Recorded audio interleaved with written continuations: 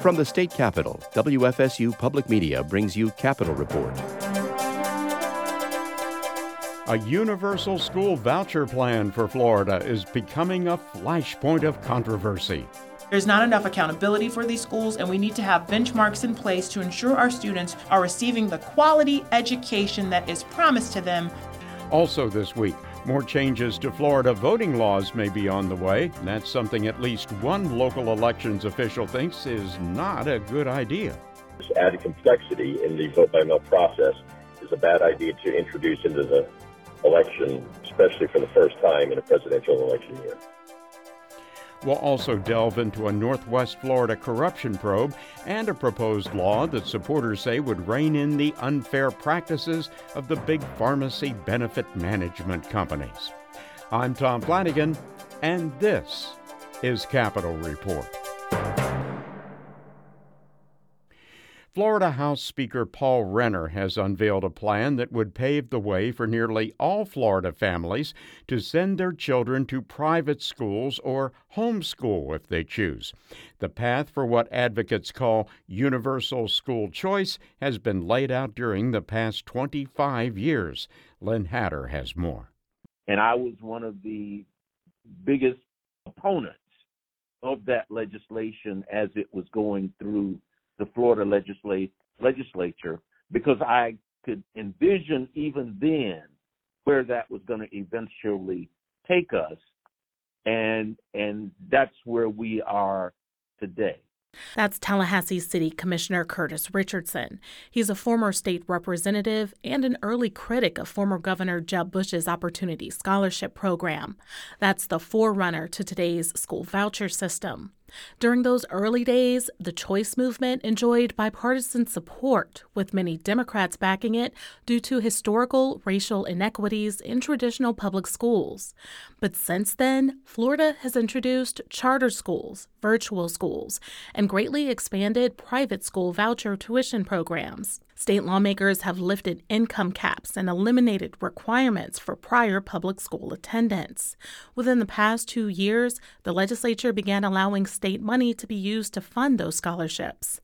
Renner's plan goes even further, getting close to a system that Step Up for Students President Doug Tuthill outlined to WFSU in a 2019 interview. Our hope is eventually to turn all of our scholarship programs into these educational scholarship accounts. The way that works is that money goes into an account for the family. It's well regulated to make sure that the money's spent appropriately, but they have the flexibility just not to spend money on school opportunities, but on after school programs that more affluent families have access to. Step Up for Students is the state's largest corporate tax scholarship fundraising organization. Under Renner's plan, every student in the state would become eligible for a school voucher. Lake Placid Republican Representative Kaylee Tuck is the House bill sponsor. She notes money can be used for private school tuition or other educational-related expenses. HB 1 will empower every parent to be able to choose the customized and tailored education system that fits best for their students. And as a result, we will have students who have the best education possible that fits their unique needs. The announcement of the proposal is being praised by many school choice advocates who see it as the last frontier in that movement. Historically, most of the students who've used the state school voucher programs have been Black or Hispanic. And for years, there's been a wait list as the program tends to run out of money due to rising demand. This year, Step Up for Students has a list of about 9,500 families waiting for private school voucher scholarships. In a statement, the self-described conservative Heritage Foundation praised Renner for his plan. But Richardson, the Tallahassee commissioner and former state representative, believes the proposal is primed to take Florida backward. We've gone from, my early days in a segregated public school system in my little hometown of Green Cove Springs, Florida, to where we are now. And I see many similarities of what was happening back then to where we are now and where we're headed with what's being proposed in the Florida legislature. Richardson points to the decimation of two neighboring school systems, Gadsden and Jefferson. When he started working as a school psychologist in Gadsden County in the 1980s, Richardson says there were about 15,000 kids. Today, Gadsden's school enrollment is less than 5,000. Jefferson has seen a similar decline to a low of about 700 students before its school district was taken over by the state. The state's capital county of Leon is 60% white. Its public school district, however, is majority black, and it's one of the most segregated school districts in the state, according to several studies. Current House Minority Leader Fentrice Driscoll worries the plan will guide students into low-quality private schools. And that's because private schools, unlike traditional public ones or even charters, are not graded by the state, and they don't have to administer state exams. There's very little oversight of them, and they can more easily expel students for almost any reason. There's not enough accountability for these schools, and we need to have benchmarks in place to ensure our students are receiving the quality education that is promised to them. There does remain at least one major barrier to universal school choice, and that's transportation. See, even if parents wanted to take advantage of the program, they may not have the ability to get their kids to their chosen schools. HB 1 does not address the transportation issue, but it's one that continues to be a work in progress and is definitely on the minds of choice advocates. The House's plan is moving quickly. Republicans have supermajorities in both chambers of the legislature, and they control the governor's office. Senate President Kathleen Passidomo has already said she supports the bill, and there may be little opponents can do to defeat it. I'm Lan Hatter.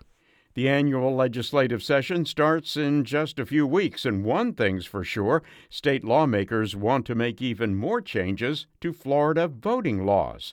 Steve Bousquet reports on some of what will be debated at the Capitol.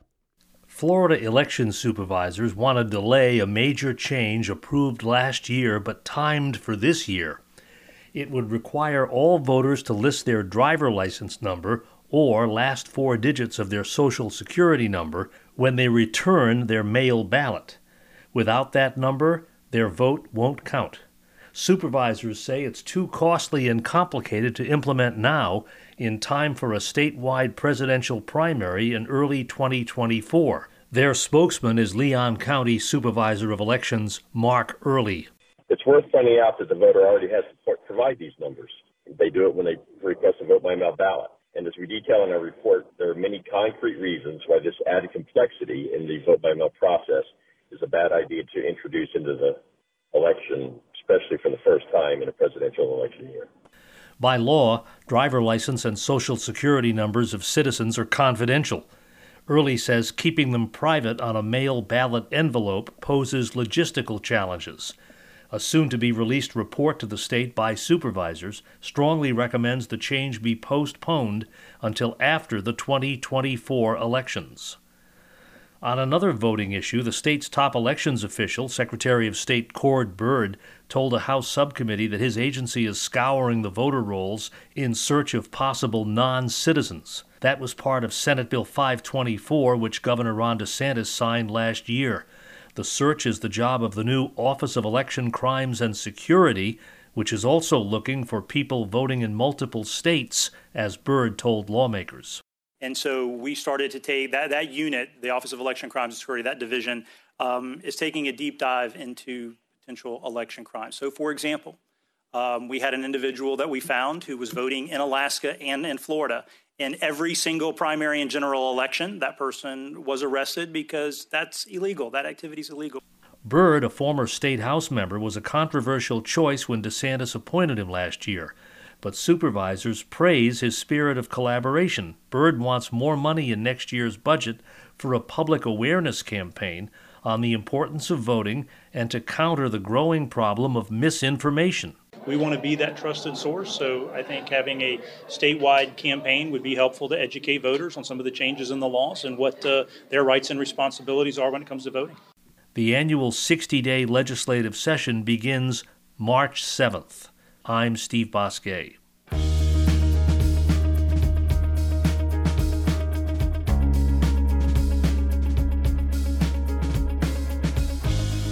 Coming up on Capitol Report, we'll bring you the latest on a local government corruption probe in Bay County. Witnesses come forward, and then they're able to add charges. Florida's governor aims to rein in the practices of pharmacy benefit management companies. Small independent drugstores are all in favor, saying those companies have just gotten too big and powerful. Something began to change significantly, and this is where it created serious problems for small family-owned pharmacies. And an upcoming event will focus on the genocide now taking place on the other side of the world. People rallying around and trying to attack the Rohingya villages or Muslim villages, and Buddhist monk killing young Muslim children.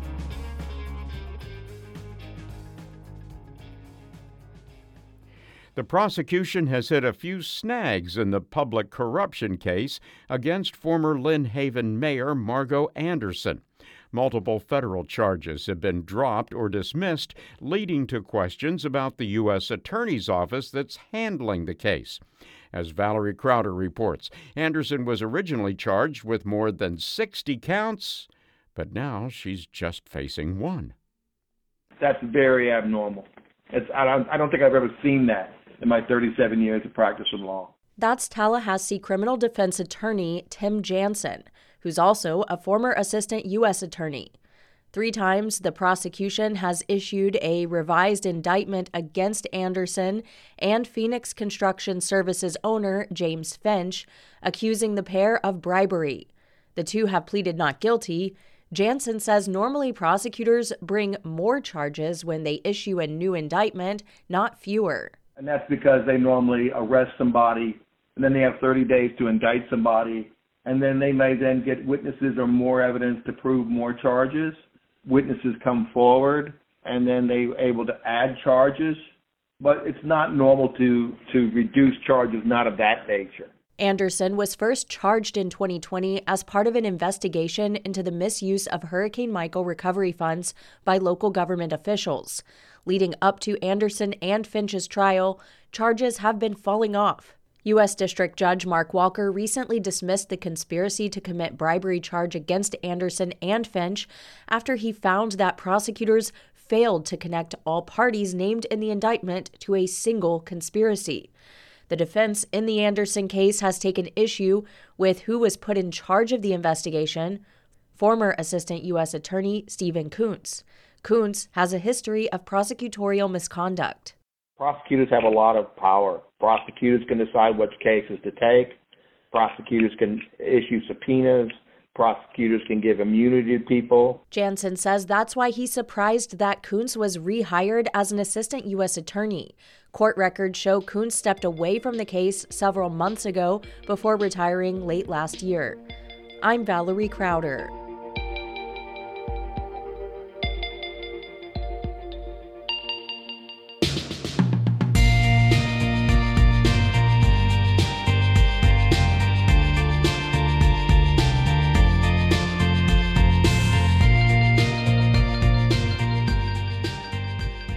This week, Governor Ron DeSantis announced a proposed legislative fix to regulate what he called unchecked pharmacy benefit managers, or PBMs for short, that operate in Florida. According to Governor DeSantis, the proposed measure would be designed to increase PBM transparency and accountability in the state. One pharmacist who absolutely goes along with this is Danny Jackson. He owns Stewart's Pharmacy, a small independent drugstore located less than 2 miles from the Capitol in Tallahassee. The main reason there are not more independents is because of the PBMs, because they control the financial market in the pharmacy business.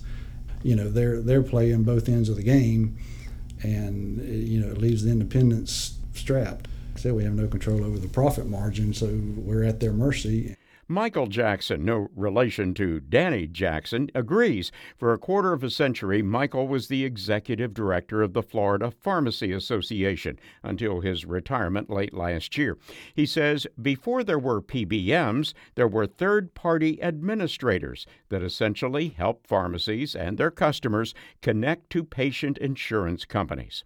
Patient brought their prescription into the pharmacy filled it, billed the insurance plan through the third-party administrator. The third-party administrator paid the pharmacy on behalf of the health plan. But within the last 15 to 20 years, something began to change significantly. And this is where it created serious problems for small family-owned pharmacies. One of the things that happened, claims Jackson, is that those third-party administrators found themselves sitting atop mountains of patient data that could be monetized to the tune of many, many millions of dollars in potential revenue. They began to realize that, wow, we're noticing that there's these two drug products out here that are very similar that are being prescribed for patients, and we're paying for them.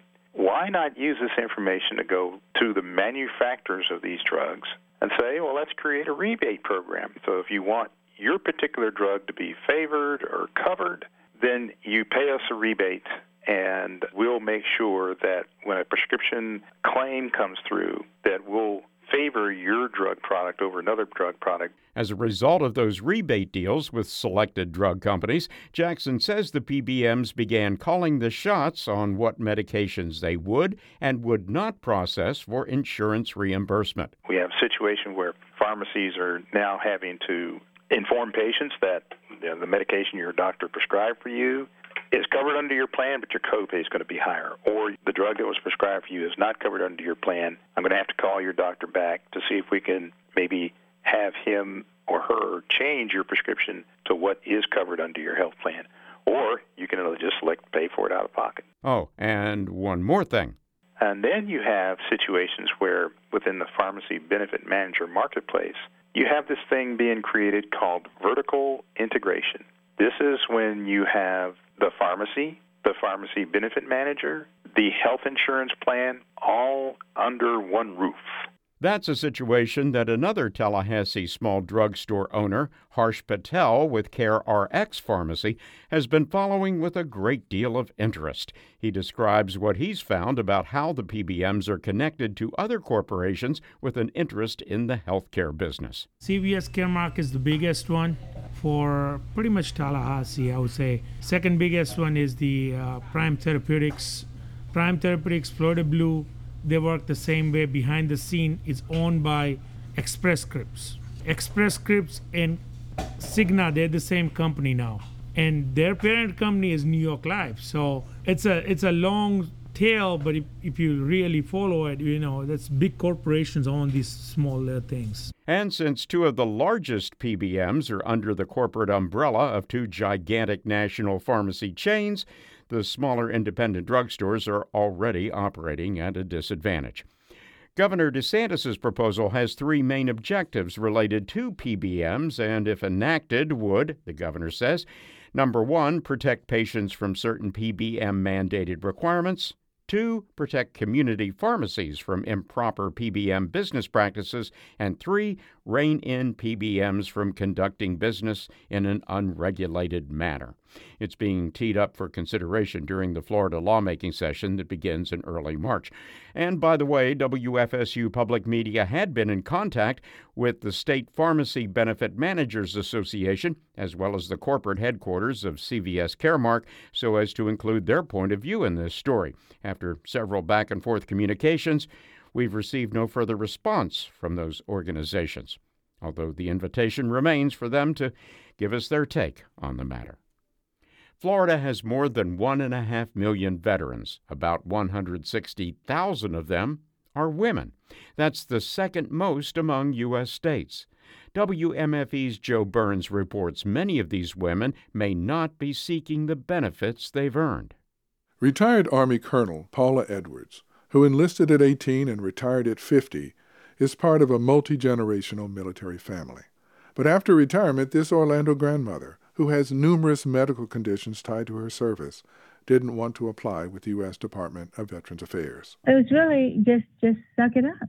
Suck it up, Buttercup, and keep going. Another woman veteran had to convince her to pursue disability claims. It's great to get the compensation, but the fact that I can get care for all of the different things that are going on in my body is just phenomenal. A few years ago, Congress took a hard look at how the VA has met and failed to meet the needs of America's 2 million women veterans.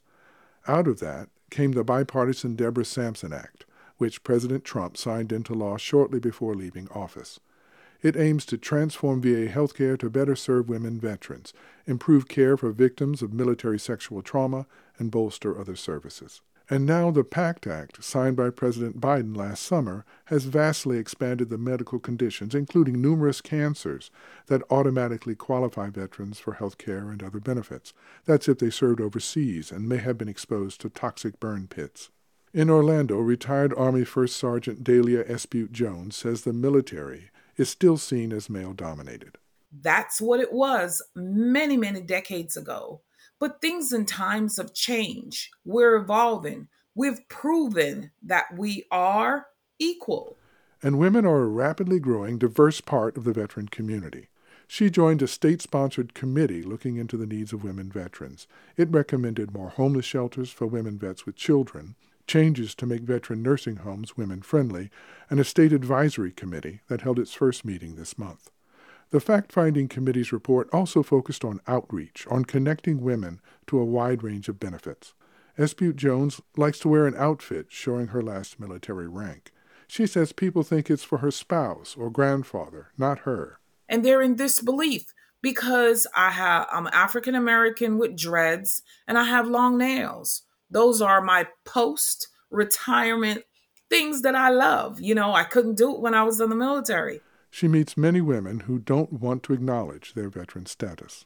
They would say, oh, I only served 3 years in the United States Army. And I would make a on-the-spot correction. Thank you so much for your service, sister. Please never say that you only served 3 years.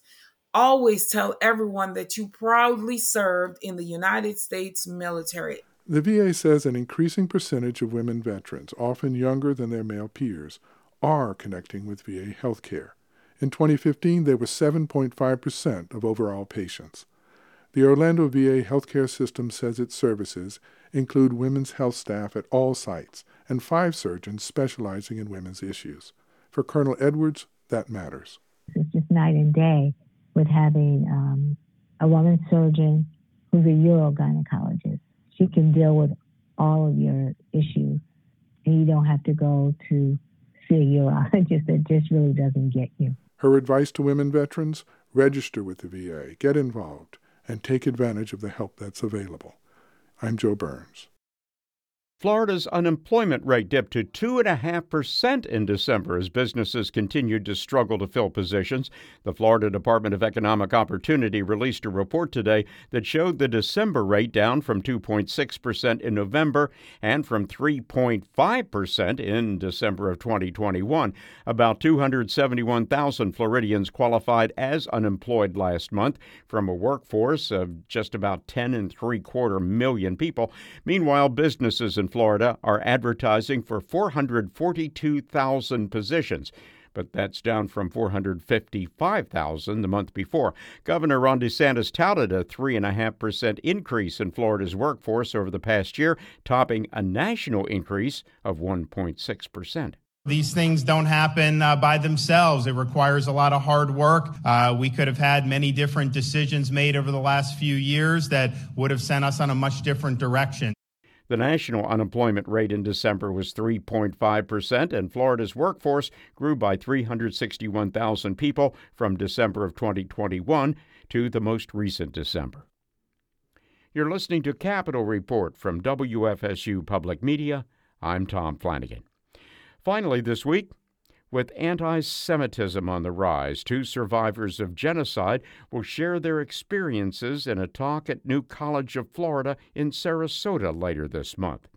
WUSF's Carrie Sheridan reports they come from very different eras and parts of the world. Wei Wei Nu is in her mid-30s. She's a member of the Rohingya ethnic minority in Myanmar, formerly known as Burma.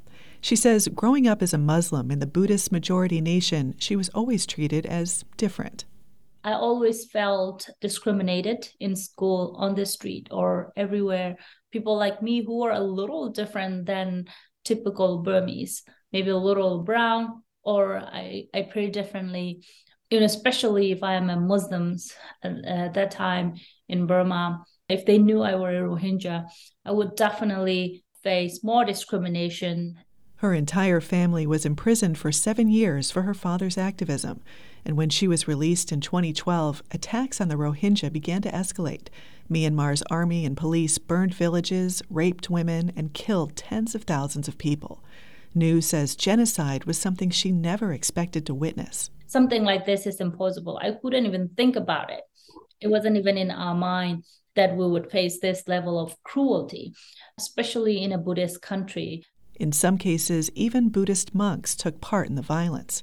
I've witnessed people calling to kill the Rohingya and people rallying around and trying to attack the Rohingya villages or Muslim villages, and Buddhist monk killing young Muslim children. Last year, the U.S. formally acknowledged that the military regime in Myanmar committed genocide and crimes against humanity against the country's minority Rohingya population in 2016 and 2017. It's the 8th genocide worldwide the U.S. has recognized, but the killings, the atrocities, the massive refugee crises haven't ended. New says she wants people in Florida to know it can happen everywhere.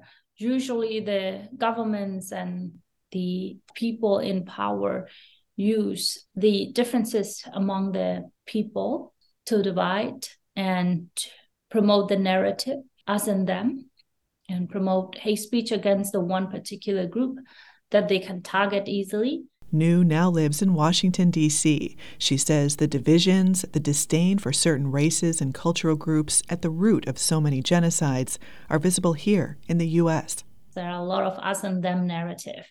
There are a lot of singling out groups or people with different backgrounds, including colors and race and etc. And these are very dangerous narratives. Weiwei New will be speaking at New College on January 25th, along with Louisa Lawrence Israels, who at 80 is one of the youngest remaining survivors of the Holocaust. My story is a tiny little story. It's not really that important. But I want people, as many people as possible, to hear it from somebody who was there. She was born in 1942 in the Netherlands, which was then under German occupation. She spent the first 3 years of her life hiding in an attic with her Jewish parents and older brother. She says she's concerned about a recent resurgence in hate speech against Jews. We're targeted again. And this is just the start. That's how it started in the 1930s. So if we don't speak up and we don't try to fight it in a very peaceful way, then it's going to continue. The discussion at New College is sponsored by the U.S. Holocaust Museum, which documents the stories of Jewish people around the world. Lawrence Israels says it's equally important for people to hear from Weiwei New, the survivor of a modern-day genocide. Weiwei is one of the very few that talks and that survived. So we need to give her a voice, and we need to make sure that people know. And hopefully there will be some help in the future. Their conversation will be moderated by the Holocaust Museum's Naomi Kikoler, whose grandparents were survivors of the Holocaust. I'm Carrie Sheridan in Sarasota. Our regular Capitol Report correspondents are Valerie Crowder, Gina Jordan, Lynn Hatter, Regan McCarthy, and Margie Menzel. Thanks also to Steve Bosquet, Joe Burns, and Carrie Sheridan. Technical assistance for Capitol Report comes from Evan Rossi, and I'm Tom Flanagan. Please join us again next week for more reports from the state capitol.